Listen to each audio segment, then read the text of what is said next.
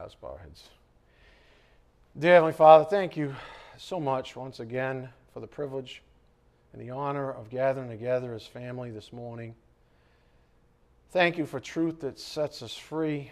Thank you for gathering us together in the unity of the faith so that we can break bread together, the very bread of life. What a privilege this is, Father. May we never, ever become familiar with it, but rather embrace it for what it always has been, grace, motivated by your love personally for each one of us and as a congregation. Thank you for always being up front with us, Father.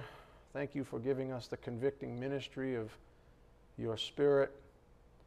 And thanks most of all for sending your Son to die on a cross to make a morning like this even a reality. We do just ask for blessings on this morning's message. May it be edifying for our souls. We ask this in Jesus Christ's precious name. By the power of the Spirit, we do pray. Amen. Again, this morning's message title is a continuation. We are getting very close. It's going to be interesting to see where he takes the congregation next, but we're getting very close to the end of this particular series. Why are the apostles so encouraging? By grace they were prepared. This is part 59, and we've had several sort of sidebars along the way, if you remember, on specific topics or things that really are pertinent to this particular congregation or maybe even our own country. This past week, we all received a pretty heavy dose of authority orientation, which is always a good thing. I would say, based on history of the last almost decade now, behind the pulpit, it's about every 6 months, I think, on average. About every 6 months, we get a good heavy dose of authority orientation, because I just think it's the human nature to veer away from authority orientation, to stop submitting, to have our eyes diverted away from the authorities in our life. And you're looking at one. You're looking at one of the primary cases of authority in your life. And this is not Ed. Honest to goodness, it's the office. It's not this pulpit even. It's respect for the office. If I'm not fulfilling my office, then please, by all means, find a shepherd that you believe in that's fulfilling his office. But the respect really is for the office, and then when the man fulfills that office, there's a respect for him as well. And I have no problem saying that.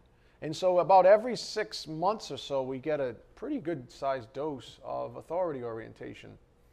So I'm not surprised. This is really part of the game, if you would. So let's begin our review this way. Up here on the board, I talked about this on Thursday. The ministry. Just think about the ministry in general. We were thinking about, even before class started, during our announcements, even the support of the ministry, what the ministry is, what it should be to you, what it is to me, what our relationship is. I mean, if I'm a grace gift to you, if this office is a grace gift to you, what should our relationship be? Well, guess what? A minister's job is to minister. That's a minister's job. To minister, to administer truth, to deliver it up to you faithfully. For example, Galatians 4:16, so have I become your enemy by telling you the truth? Or 2 Timothy 4:2, preach the word, be ready in season and out of season, reprove, rebuke, exhort with great patience and instruction. That's my job. That's what a ministry is, to teach the truth, to get to the bottom of things, and in many ways to really just, throw the gauntlet down before us all and say, hey, what's going on in your life? That is my job. That's what a shepherd does. Some people take offense with the man instead of being truly convicted by what he's saying, by what he's ordained to deliver to you. That's a big mistake. Some people take offense with the man. And that's like getting angry with a waiter because the food tastes bad. That's like getting angry. I always get a kick out of that. Why beat up the waiter? If the food's bad, why are you yelling at the waiter? They didn't cook it. Seriously. Why are you yelling at the waiter? You don't have a problem with the waiter, you have a problem with the cook. But it seems easier, because of our cowardice, to yell at an innocent person who's just trying to do their job than it is to go all the way back to the kitchen and confront the cook. A good shepherd doesn't suppose even that he's able to cook his own meals. In fact, that's the telltale sign of a false preacher. Someone who's saying silly stuff like, I've discovered a new doctrine. Dude, it's 2017. There's nothing new under the sun. You didn't discover a new doctrine. Or, God has shown me something nobody else has ever taught before. If you hear that, run away briskly and do not look back.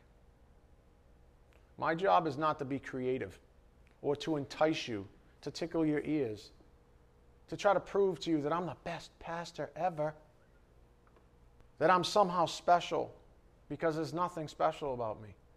The best thing about me is my humility and my integrity to the Word. That's the very best I've got. And that really just means that I'm a vessel. I'm not trying to be creative. I don't want to be creative. I don't want you to hang on my words. Again, if you ever hear that, run away. However, if a true shepherd administers truth and it stings, consider the following. Remember, it was delivered out of love. Should a minister of God's word, when he tells you the truth about your spiritual illnesses and prescribes what the great physician has instructed him to, be thanked or scorned? You might be surprised by people's actions. Should that person be thanked or scorned? All I can tell you is what I told you this past week, that I am here for you, not me. If he said, you're done. He said, 10 years, you hit the 10-year mark, you're done. Go write books or something. I'd say, thank God. Some of you are like, oh, well, if that's how you feel, I don't want to be a member.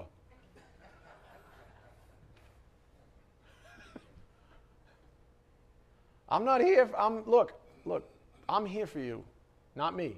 This is not about me. I have my own, I read my own Bible on my own time. I pray to God about my own things. I have my own life. I have my own family. I have all my own stuff. Do you understand? I'm not here for me. So you should remember that. I'm here because I love the gospel of Jesus Christ. That's why I'm here. And it really is everything to me. Even though, in all fairness, when I look in the mirror sometimes, such a truth is a bit marred with sin. I'm not perfect. But as far as I desire, as far as my godly affinities go, I love the gospel of Jesus Christ. That's why I'm here. In any case, as I taught on Thursday, we all should have such an affinity for Jesus Christ and his gospel that we think of both of them as ours. That Jesus Christ is your Lord, not just mine. My Lord, your Lord. That personal. That the gospel isn't just the gospel, it's your gospel. You might say it's my gospel. This is something we noted with Paul. Go to Romans 2:16. Romans 2:16.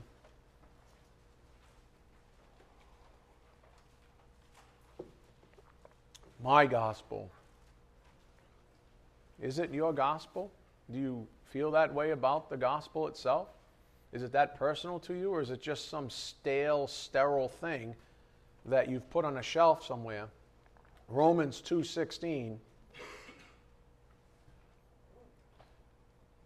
On the day when, according to my gospel, this is Paul, according to my gospel, God will judge the secrets of men through Christ Jesus. You see how personal that is? And to amplify, I read an excerpt from Spurgeon, Charles Spurgeon, a sermon on the topic of Paul's love of the gospel. Up here on the board, I'll give you the excerpts from it. I read the whole of it, or at least a good portion of it to you on Thursday. Charles Spurgeon on Romans 2:16, is not this expression, quote, my gospel, the voice of love? Does he not by this term embrace the gospel as the only love of his soul, for the sake of which he had, quote, suffered the loss of all things, and count them or as rubbish, Philippians 3:8? He goes on, although each word might cost him a life, he was willing to die 1,000 deaths for the holy cause. Quote, my gospel, does this not show his courage? As much as to say, quote, I am not ashamed of the gospel of Christ, for it is the power of God to salvation for everyone who believes.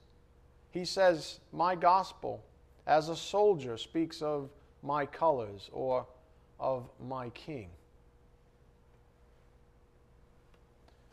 When he contemplated any alteration or adulteration of the gospel of Christ, he thundered and lightened without measure. When he feared that something else might spring up among the philosophers or among the Judaizers that should hide a single beam of the glorious Son of Righteousness, he used no measured language. So was Paul gentle at times? Absolutely. He wrote Galatians 6:1, let's say. Restore a person in a spirit of gentleness. He prayed for those that he cared about. He had a gentle spirit. But just like Christ, Christ isn't just the lamb, he's also the what? The lion. There's a certain indignation that comes when someone attacks the most beautiful thing to you, or things plural even. It's an amazing truth that we can all gain a lot about in terms of insight into ourselves even. How indignant do you become when someone in your vicinity is an affront to the Lord, or takes a pot shot at the gospel or at Christ himself? How indignant are you? We know what Paul was like. He went from lamb to lion. You wanted to see Paul's teeth? Go ahead and try to attack the gospel. Go ahead and try to undermine his Lord and Savior. That's when the fangs came out. How about you? Do your fangs ever come out, or do you just tolerate it? Is it easier just to tolerate it so you can hang around with so-called friends or family or loved ones all day long and frolic in the sun with people that really have no regard, frankly, for the Lord himself? Is it just easier? It wasn't for Paul. He cried, up here on the board, he cried concerning the author of such a darkening influence. Let him be accursed. Let him be accursed. Talking about the one who's willing to attack or undermine the gospel. It's what he lived for. So the question that begs to be answered is up here on the board. If that was his heart, what do you expect from a person whose entire being is wrapped up in the gospel?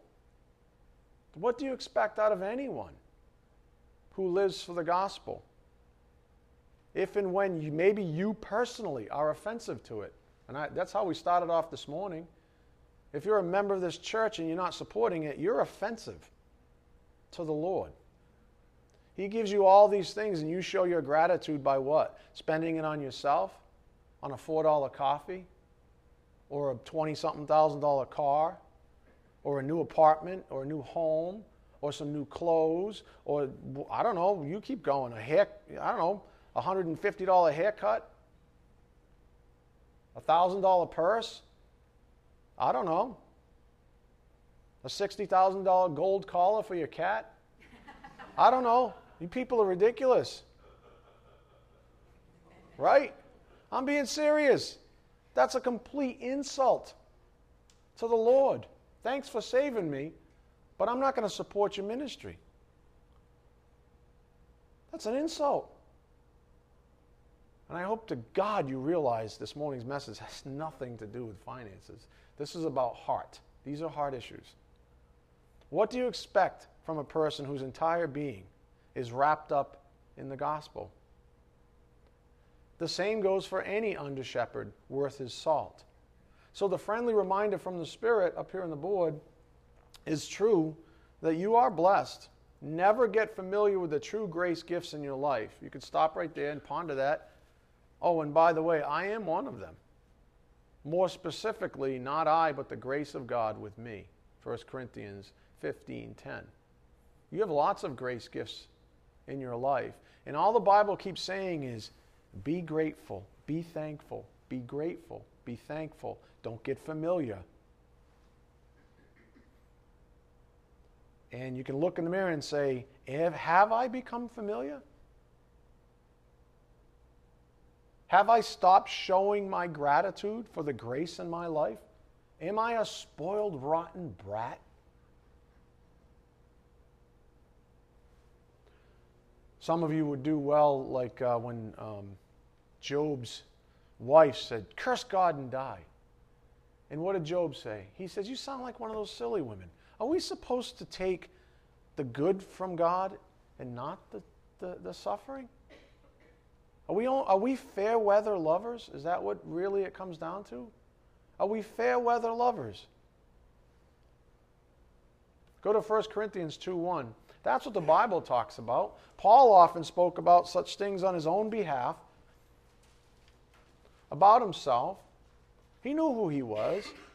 He knew the gift that he was to the church, to the early church. He knew what he had to administer.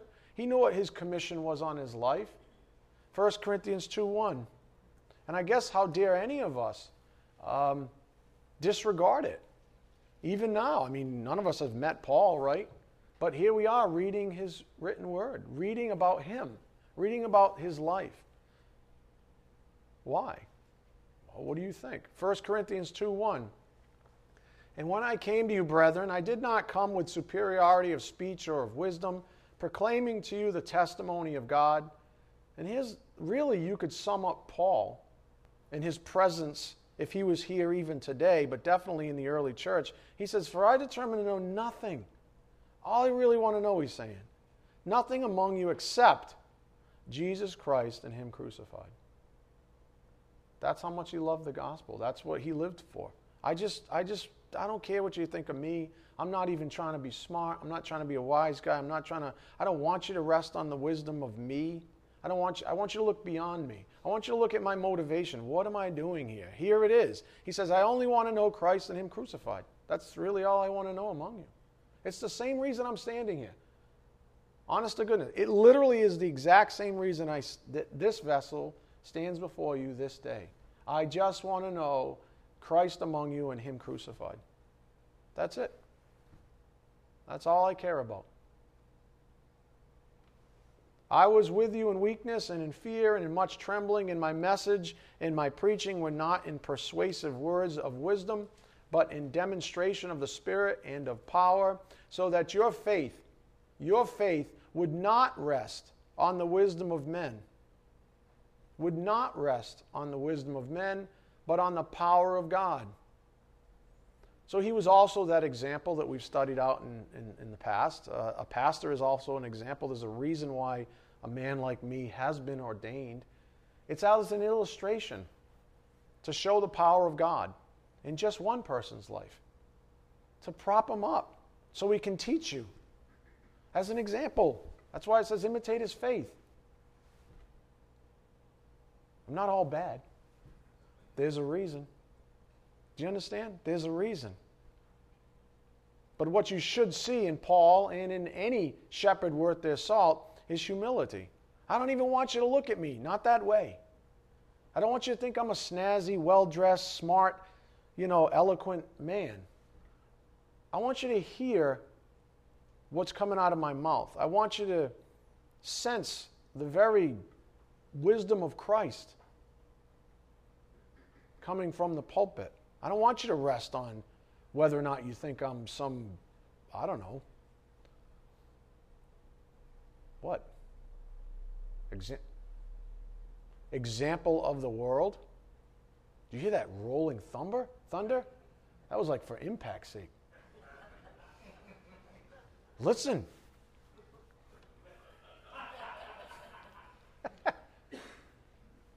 So that your faith would not rest on the wisdom of men, but on the power of God.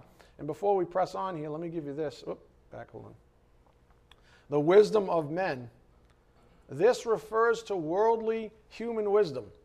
This is the kind of wisdom that demands rationalizing instead of faith. The kind of wisdom that looks at the man, not the gift. The kind of wisdom that justifies ungodliness as a result. If you take issue with me as a person, my wisdom, however you'd like to think about it, then it's really easy, isn't it? To justify your ungodliness. Well, you're not perfect. Well, you're not this, and well, you're this kind of a person, and you're that kind of a person. And then that's how you justify your own ridiculousness. But if you go past the waiter and to the cook, there's no justifying. The fact that you don't like the food is an issue between you and God. But you don't want to go there, so you'd rather be that idiot that yells at the waiter and makes a fool of yourself and says, you know what? No tip for you. The food sucked. No tip for you. You know the tip bucket in the back, the little brown thing where you put money in? You know that thing? The thing that pays my salary? The thing that puts these lights on? You know that thing? No tip for you. I didn't like it. I don't take offense to that. God does. God does. That's the same person that yells at a waiter. I've actually written a blog on this, I think, maybe years ago. You can tell an awful lot about a person how they treat waiters. That's one of the first things I look for in a person. You treat a waiter like crap, that says an awful lot about you. You treat this waiter like crap, I don't even know where to take that.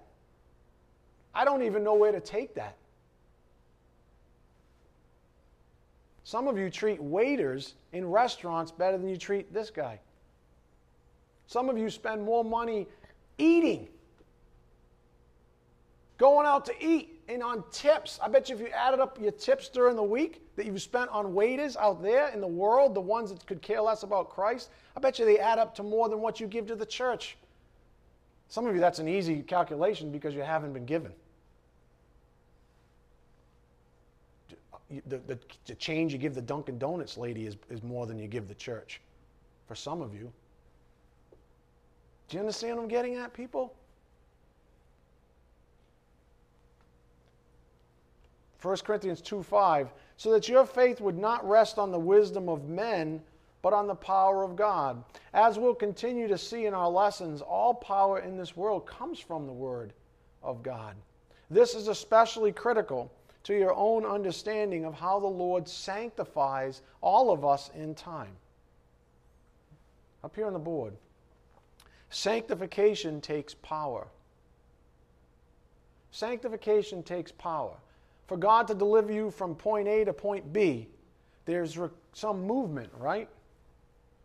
I think of even how power and electrical systems work. Everybody knows about power. Well, electrons get pushed through, and then they light up these filaments that are lighting up this beautiful bald head, right? Right? There's a push. Do you understand? Somewhere back across all these lines, a generator. It's pushing. Right? These things is called resistance. That's why they light up.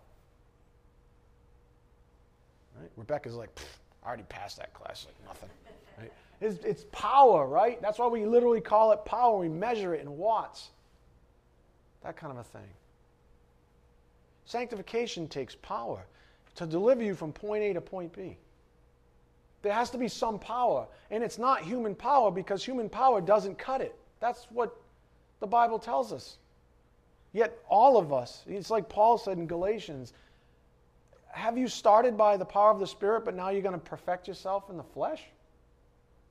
This is how you've done it? You say, thanks for saving me, but I'm going to perfect it from here? It's silliness. Human power can't do it. It couldn't save you then, and it can't save you now. Sanctification takes power. As the Spirit's taught us, faith is power. You want power? You want to be sanctified? It's faith you're after. Faith in what? The Word.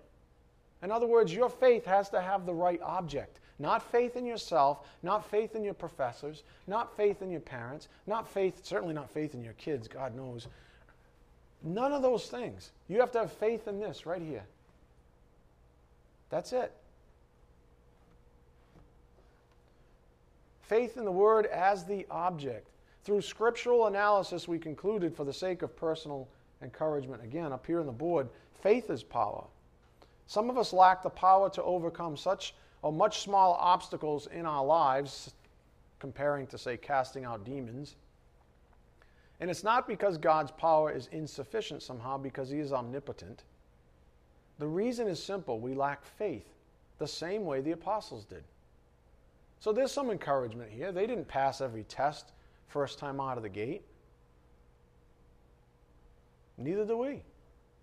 But if we want the power to pass the test, I mean, if there was a quote-unquote physical exam and you needed to overcome it, you need to do some strength training, right? If you want to pass the test to be able to take, in my case, like 600 pounds and press it over your head, what? It's like 100 pounds 6 times. Keep up. Right? If you want to do that, you got to work out. What do you think you're doing right now? You're working out. He's trying to get you faith. Some of you are in La La Land. Some of you still can't get over the morning announcements because it's you he was talking about. You're still stuck in your own little world. Can't get over yourself. It's the same reason you're in that predicament, because you're self-absorbed. Yeah. To lack faith is to lack power. If power is in the Word, then our faith must be in it as the object.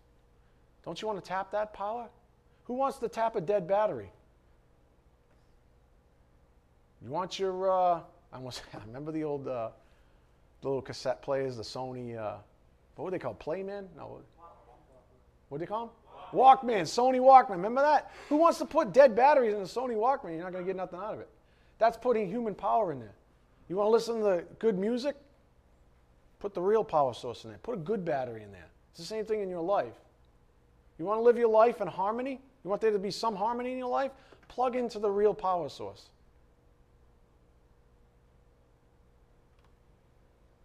Here's Paul's sentiments again, verse 5 of 1 Corinthians 2, so that your faith would not rest on the wisdom of men, but on the power of God. We looked at some Holy Scripture for additional perspective up here on the board. Psalm 33:6. By the word of the Lord the heavens were made. Oh, there's some power for you. By the word of the Lord the heavens were made?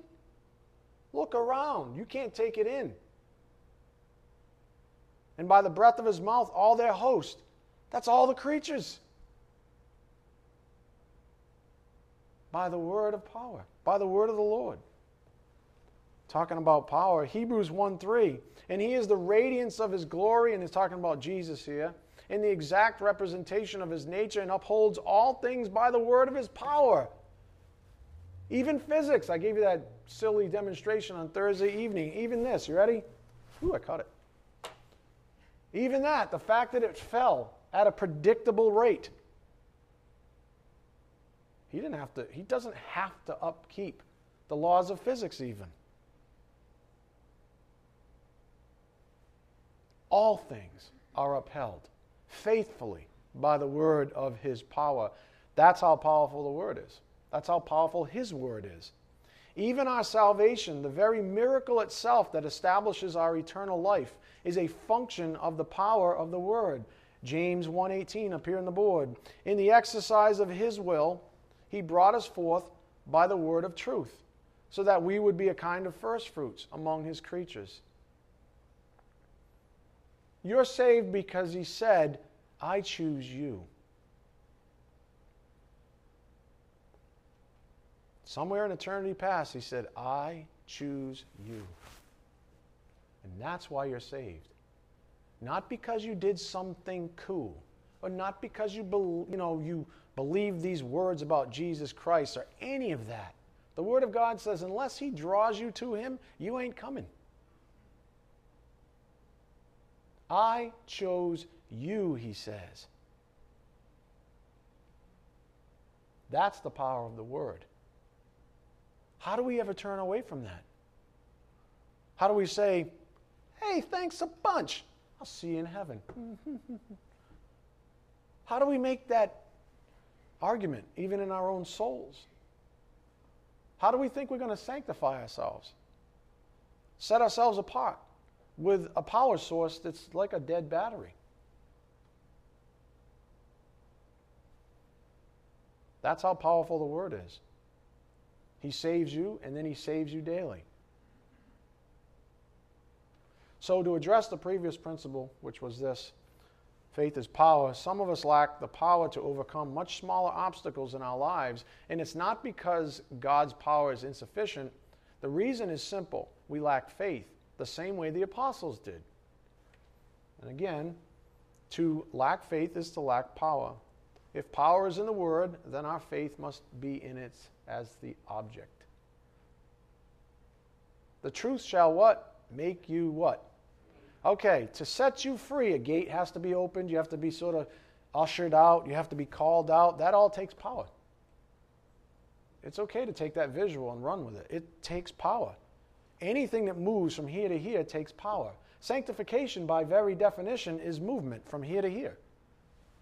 Well, that takes power in both the physical and abstract senses of the word, but mostly spiritual in context here. But this movement takes power. And God is so very motivated to give you that power. To address this principle, we find the remedy. Go to Romans 10:17. Romans 10:17. And I suppose and I hope really that you've all sort of intimated what the Spirit's saying this morning and are starting to apply these things to your own lives. I mean, everybody in here, including myself, has raging problems. Do we not, honestly? We all have raging problems that we deal with. We all have some kind of an addiction. There isn't a person in here that's not an addict. No, that I'm really convinced of. Honest, everybody's addicted to something of this world. And it's a drug, and we just intoxicate ourselves with it. Whether it's, everybody's like, oh yeah, it's the bottle. No, it's not just the bottle. That's one physical way to point fingers. That's what, judgmental jerks do. This is not about one. This is about, we're all addicted. Our flesh is a complete addict. And what is its poison? The things of the world. Immorality, lust, sensuality, drugs, you name it. Judging. How about that? Some people are addicted to judging. They just sit on their high ivory tower and look down at people. Where's the joy in that? And look what the word says, Romans 10:17. So faith, you want power? Faith comes from hearing. And hearing by what? The word of Christ. You want faith? You want power? Take in the word of God. Take in the word, bathe in it. Literally, bathe in it. Let it wash over you every single day. Lest you go too long and you stink so bad, you've lost the sense. Everybody, poor Sean, he comes in all the time like after track practice and he stinks. And he's like, I do? They're like, Sean, you stink. You don't know it because you've been stinking for an hour. Do you get what I'm saying? Someone who stinks barely knows that they stink because they've been in their own stank. Right? So the longer you go in the stank, the less obvious it is to you. And someone else has to come in, thank God it's me, right? And say, you stink. Remember Joe? I used to do Joey, you smell like the sewer pipe. And he'd be like, what do you mean? I say, because you've been hanging around with your buddies. And you're starting to talk like them and act like them and take on their thoughts. And you smell. And sometimes that's what a good friend does. Just says, whew, you reek. You're like, I do? Yeah. Faith comes from hearing by the word of Christ. So to remedy your problems is simple. It's the Word. It really is. It's the Word. That's the most beautiful thing of all. We have the Word, no matter what. Nobody can take that away from you. Do you understand that? You could be out in the street tomorrow, and hopefully you take the one thing. If you're going to run out of your house and your house is burning down, take your Bible. Maybe take your kids first. All right, whatever. Right? And don't forget the $60,000 collar, because that's like worth money. Take your Bible. Take the Word with you. To remedy your problems is simple. It's the Word. And by the way, learn to live a life of gratitude. If you really want to be happy, seriously, raise your hand if you don't want to be happy, if you don't want to be content, if you don't want peace in your life.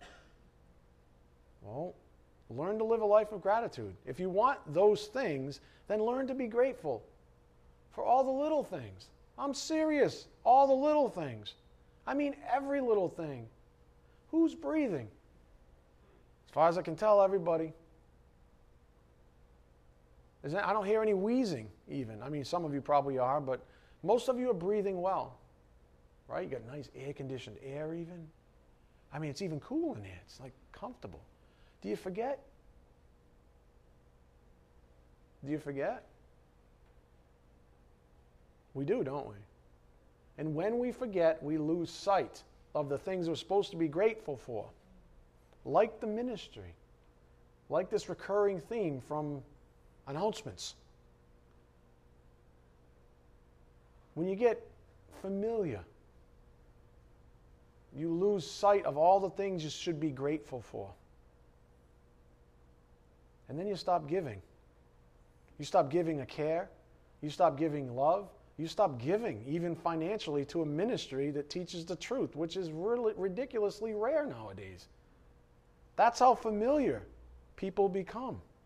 And it takes a good friend to say, you stink. It takes a good friend to say, ooh, hey, wake up.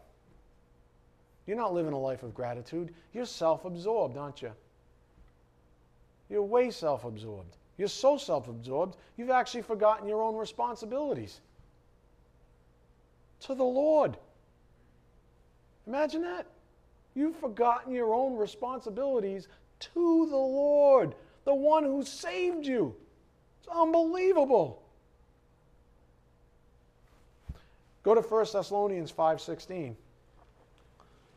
Love this passage. Love it so much I could read it all day. If I was a tattoo person, I'm not, but this would be what I would get tattooed.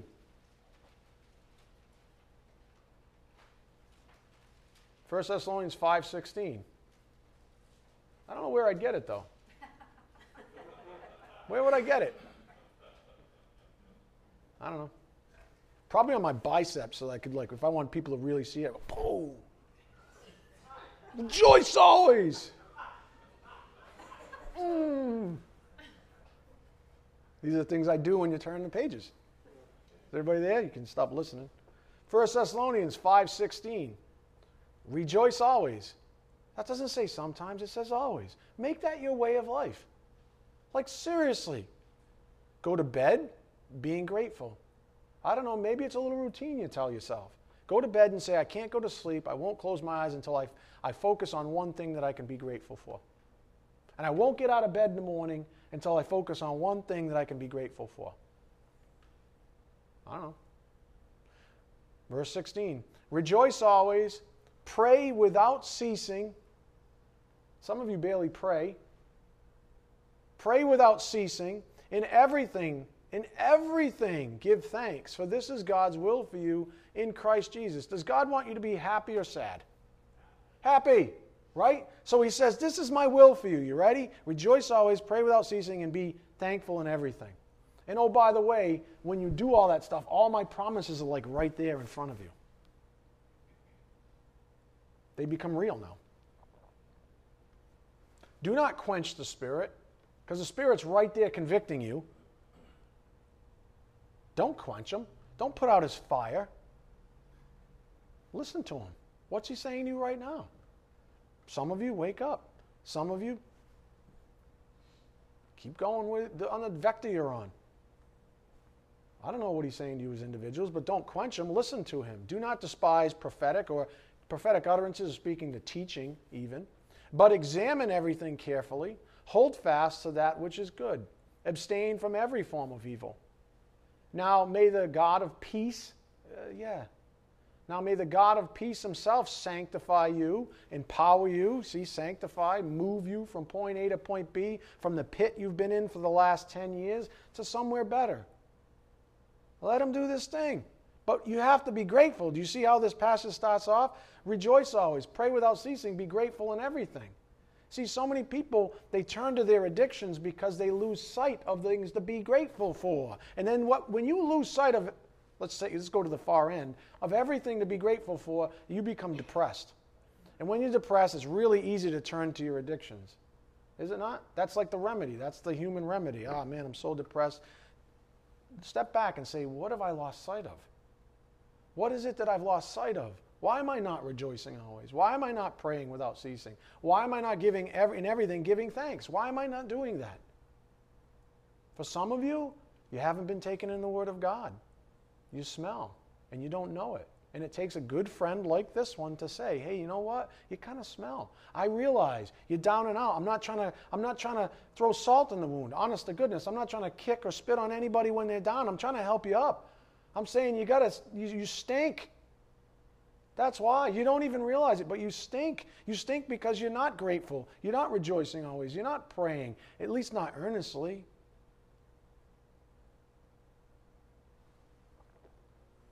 Now may the God of peace himself sanctify you entirely, and may your spirit and soul and body be preserved complete or matured, without blame at the coming of our Lord Jesus Christ. Faithful is he who calls you, and he also will bring it to pass. Up here on the board. Your sanctification. The remedy to your problems is simple. It's the Word. Learn to live a life of gratitude, knowing that God has the power to transform you. I am personally convinced of this. Whenever I become an ingrateful SOB, yes, it happens in my own life. Remember, I have my own life. That's when I lose my peace. We just read that, right? The God of all peace will sanctify you. That's when I stymie or frustrate my own sanctification. That's when I have my low points. That's when I become personally depressed, let's say. Learn to live a life of gratitude, knowing that God has the power to transform you. Go to Romans 12:1. Romans 12:1. So you see, it's not going to be a swift kick in the butt by your pastor that's going to sanctify you. I am incapable of sanctifying you. The best thing I can do is wake you up with a swift kick in the butt. That'll wake you up, right? But wake you up to what? The truth. Because it's the truth that makes you free, not your pastor. I'm not coming to you with superiority or fancy wisdom. I'm just coming to you with truth, saying, wake up. This is what the Bible says. If you're miserable, this is why. Romans 12:1. Therefore I urge you, brethren, by the mercies of God, to present your bodies a living and holy sacrifice, acceptable to God, which is your spiritual service of worship. And do not be conformed to this world, but be transformed by the renewing of your mind. This is part of sanctification, my friends, so that you may prove what the will of God is, that which is good and acceptable and perfect. For through the grace given to me, I say to everyone among you, not to think more highly of himself than he ought to think, but to think so as to have sound judgment, as God has allotted to each a measure of faith. And look, I'm going to explain this the best I can. I wrote a book on this called Covert Arrogance. Covert arrogance is the person who's falsely humble. You are thinking more highly of yourself if you think you can extract yourself from the pit. If you think that you can ignore what's been coming from this pulpit right now. If you've been playing some justification game or, I'm offended with the bald guy game, that's to your own detriment. But if you think you can circumvent the very power of God to deliver you, to sanctify you, that's your problem. That's not you being humble. Oh, shucks, I'm depressed. Everybody weep for me. I need prayers because I'm depressed. I've been spent my entire life, I'm depressed, blah, blah, blah, blah, this kind of a thing. Maybe, just maybe, you're missing something. That's what the Lord is saying to you. That's what the Word of God's saying. That is thinking too highly of yourself and maybe even of your friends for their ability to come along, swoop in like Superman, and deliver you. Ladies, stop looking for the guy on the white horse. It doesn't exist. There's no Superman. Stop looking for him. He's not a husband. Don't even get me started. Is not going to save you. It's not a husband's job to swoop in and save you. So husbands, put your capes away. Ladies, tell him to put it away. He's not your Savior. The Lord is your Savior. Stop thinking so highly. That's what I'm getting at. That's what we call covert arrogance. The one that the world calls humility, but in all reality, when you peel it back, is actually arrogance. Because it's really arrogant to say, in the Lord's face, in the face of truth, man can deliver me. Either myself or loved ones, man can deliver me. That's extremely arrogant. The world will tell you, oh, that's humble. Read this book, or listen to Oprah, or Dr. Phil, or some self-help guru. That's all worldly wisdom, is it not? That's all human rationalism, is it not? And the longer you listen to that garbage, the worse off you are. Believe it or not, that's thinking more highly of yourself than you ought to. That's giving man more credit than he deserves. That's what he's saying. That's what the Spirit's trying to do right now. He's trying to deliver you from that thinking. That there's anything in this world that can deliver you outside the power of God. There isn't. This is the only way. Jesus Christ said it himself. I am the way and the truth and the life. Did he not? I am, he said. Not worldly wisdom. I don't want my under-shepherds. I personally will never anoint an under-shepherd that's interested in being anything but humble. I won't give you those people. So watch out because they're out there. The world will give you them. The world will give you them. They're going to chew you up and spit you out. And they're going to say, I'm your friend. They're not. They're wolves in sheep's clothing. The one who's your friend tells you the truth. What did Paul write? He's writing to Romans, an entire church, much bigger than this one. He said, for through the grace given to me, I say, this is verse 3, to everyone among you not to think more highly of himself than he ought to think. You got to get that straight. What does that mean? It doesn't mean some false sense of humility. It means exactly what it says. Don't think so highly of yourself that you think you can deliver yourself outside of the power of the Word. Don't think that you can go without this for days even, weeks, months. You can't. It won't happen. It can't happen because the power is in the Word. That's thinking more highly of yourself. Do you understand? If you're not meeting the fundamental criteria of the spiritual life, that's the problem. That's why you're miserable. He says what? But to think so as to have sound judgment. Sound judgment is exactly what I've presented to you this morning. That's sound judgment. Sound judgment says, oh man, I'm miserable, I'm depressed, I'm this, I'm that, because, starting with this. And some of you might hear it and still ignore it. Goes in like your parents used to say, that goes in one ear and comes out the other. Right? That's not sound judgment. God has allotted to each a measure of faith. Again, up here on the board, the remedy to your problems is simple. It's the Word. Learn to live a life of gratitude, knowing that God has the power to transform you. Go to 1 Thessalonians 2:13. 1 Thessalonians 2:13.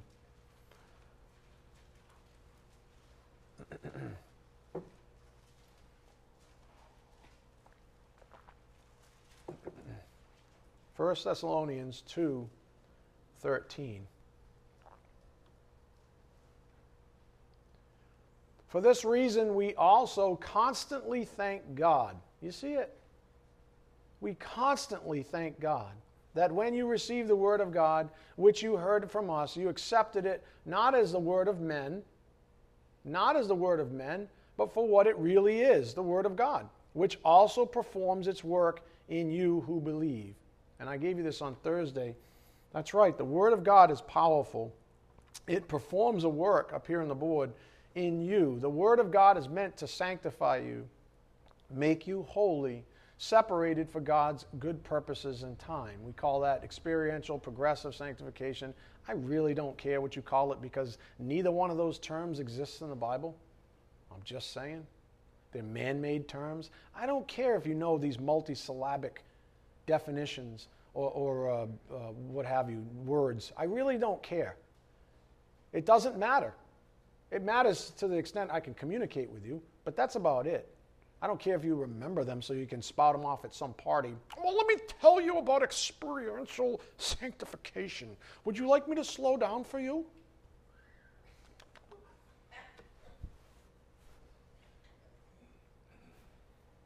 That doesn't sound like you're sanctified at all. Look, you might be going in the wrong direction. If it's not working in you or your life, guess what? Then you lack faith in it. If the word's not working in your life, if you're not empowered, if you're not sanctified, if you're not being sanctified, if you have no sense of sanctification, something's wrong. That's why lessons like this exist. It's because you lack faith. And as we saw in Romans 10:17, how do you get faith? By hearing the word of Christ, which includes reading it on your own time. That's why. It's not a hard formula. It's got to be, just remember this, for the sake of perspective, it's got to be a formula even a new believer, say a smaller person. I guess some people are this tall and they're full grown, but.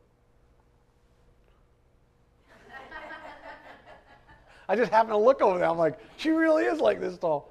I don't know how tall. Well, she's not a big person. Right? I got embarrassed, so now I lost my place. What was I saying? You guys didn't even know.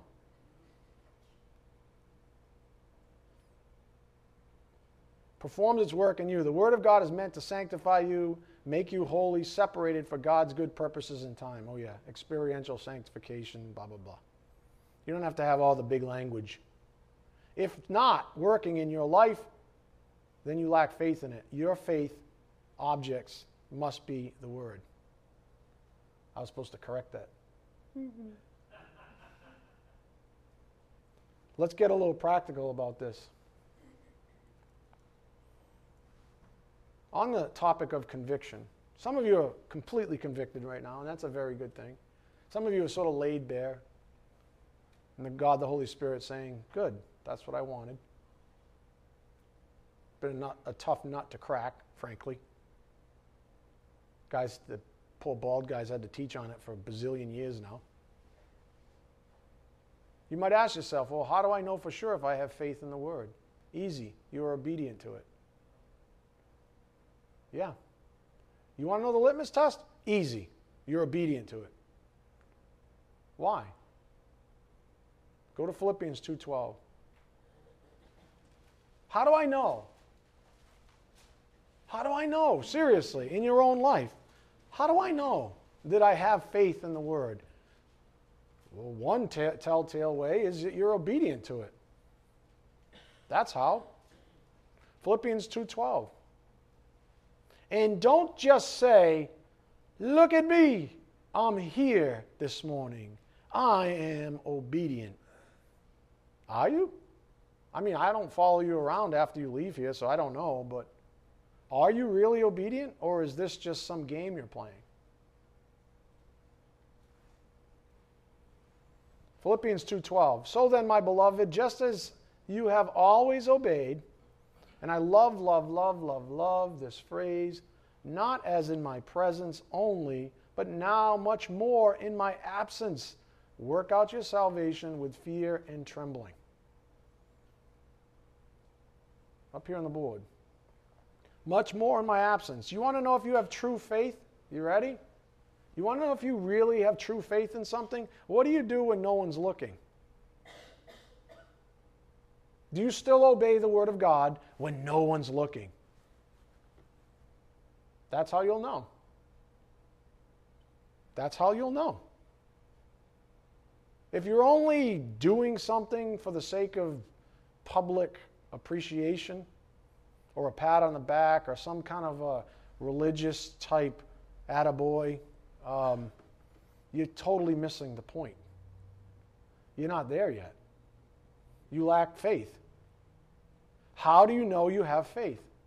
As Paul said, I love it. As I would tell you right now, I love it when I hear of someone that I never really have contact with living a life of faith. I think of Melody right now. All the stuff she's going through. It's none of your business, but she's going through a lot of stuff. And if you haven't listened to her Real Talk yet, you should. All the things she's going through. And what I see is faith. She says, I'm not going to lie. It's hard. But in this process, He's increased my faith. Fair summary, Melody? In the process, He's increased my faith. And I can see it. And that's wonderful. Because I don't follow her around. Thank God, right? It's like, thank God. It's that creepy guy again. Don't look in the rearview mirror. That's how you know. When no one's looking. When you're all alone. When the chips are down. Who you turn to? Integrity functions the exact same way whether the authority is present or not. It shouldn't matter whether you're in church or your Bible is open before you. Your actions ought to be the same. It shouldn't matter. That's how you know. Honestly, this is how you know if you have real faith. Because you do the same things when no one's looking. That's how you know. When no one's looking. Some of you live alone, right? When no one's looking, what are you doing? I don't really want to know, so don't tell me. What are you doing? When you're alone, what are you doing? That's how you know for yourself. I'm teaching you, how do you know for yourself? What do you do when you're alone, when no one's looking? That's how you'll know if you have true faith. That's how you'll know that you've been delivered from that addiction. Because Satan's going to continue to put the carrot in front of you, isn't he? Especially when you're alone. Because, 2 or 3 cords can't be broken, right? It's good to have at least some friends in your life that you can talk to or reach out to or be encouraged by. But when you're alone, you're alone. It's you and the Word. Just like it was Jesus in Matthew 4. Him and the Word, that's how he defeated Satan. Well, it is written, it is written, it is written. That's what you should be saying. But guess what? You don't know what's written if you don't take in the Word.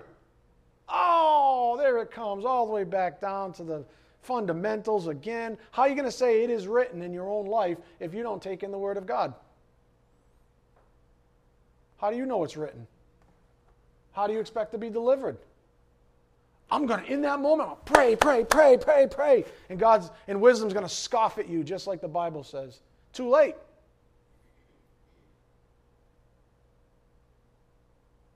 That's wisdom. You're going to call out to me and I'm not going to be there for you. Because wisdom takes some time. And when you need me most, and you get down on your knees and oh God, please deliver me, even though I'm a little hoe and I just come around, when I need you, and then you're off and I'm back with the world and I'm adulterating with the world and I'm a user and abuser and I'm only here when I need you. It's really important right now. And wisdom's going to go, you had your chance. I tried to give you good counsel. Suffer. Maybe you'll learn your lesson. Suffer.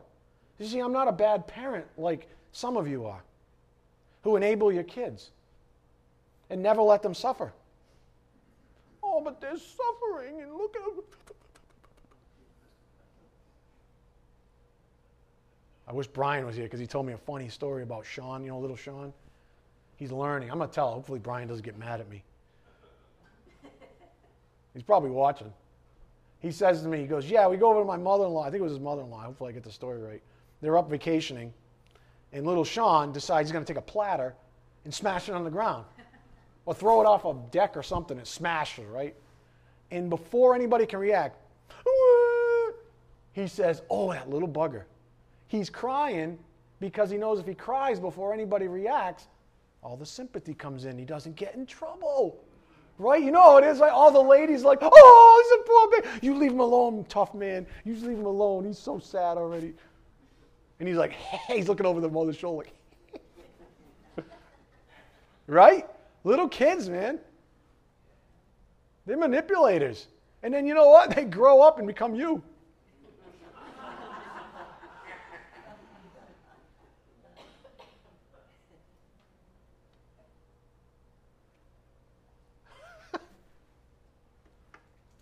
Forgive me, Brian, if you're watching. Probably just butchered the story.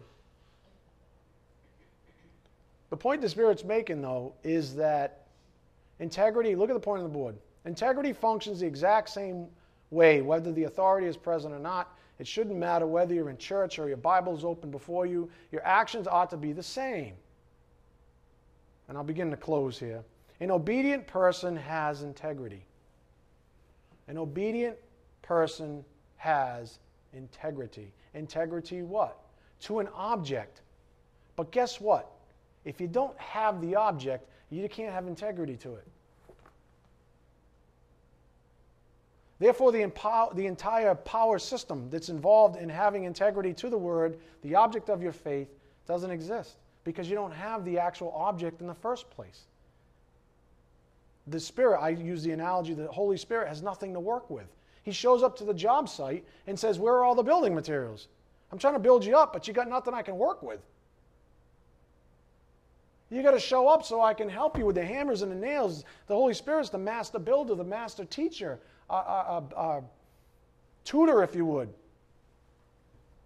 He guides us. He convicts us. But if you don't give him anything to work with, what is he going to build with?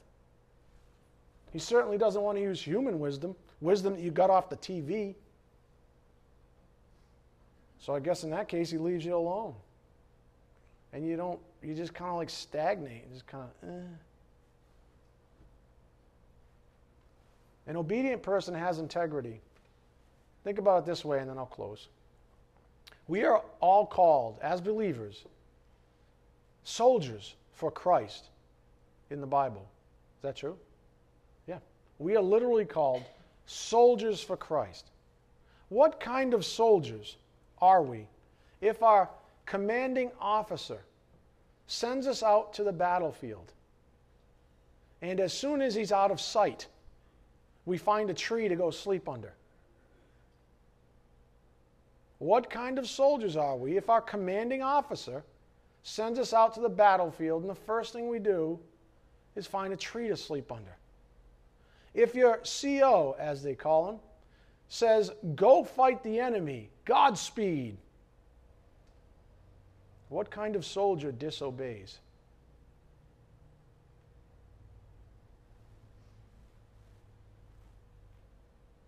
What kind of soldier disobeys? So the answer to that nagging question from earlier, well, how do I know for sure if I have faith in the Word? Easy. You are obedient to it. That's how you know. And you know that you're obedient to it because you do the same thing. when your CO isn't watching you.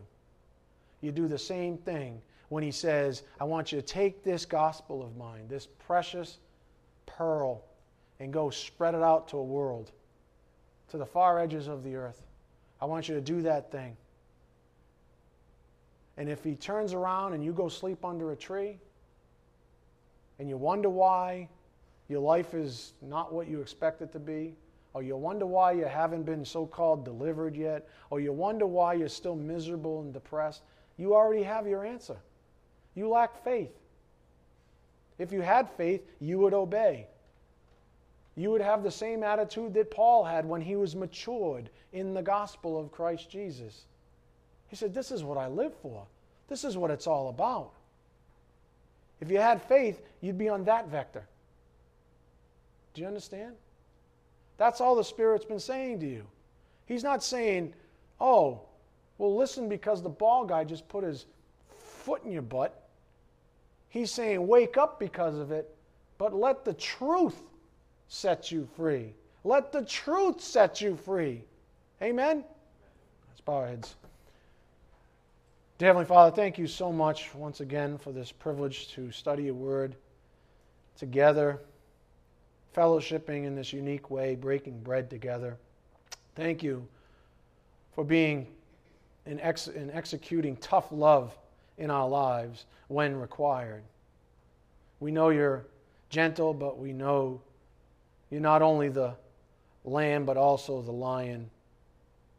Thank you for sending your Son to prove these things to us. Thank you for sending him to share your heart with us. We thank you for the privilege of sharing that heart with others, many of who are still lost. We just ask for your blessings and traveling mercies as we take these things out to a lost and dying world, Father, that need them so desperately. We ask these things in Jesus Christ's precious name. By the power of the Spirit, we do pray. Amen. Thank you.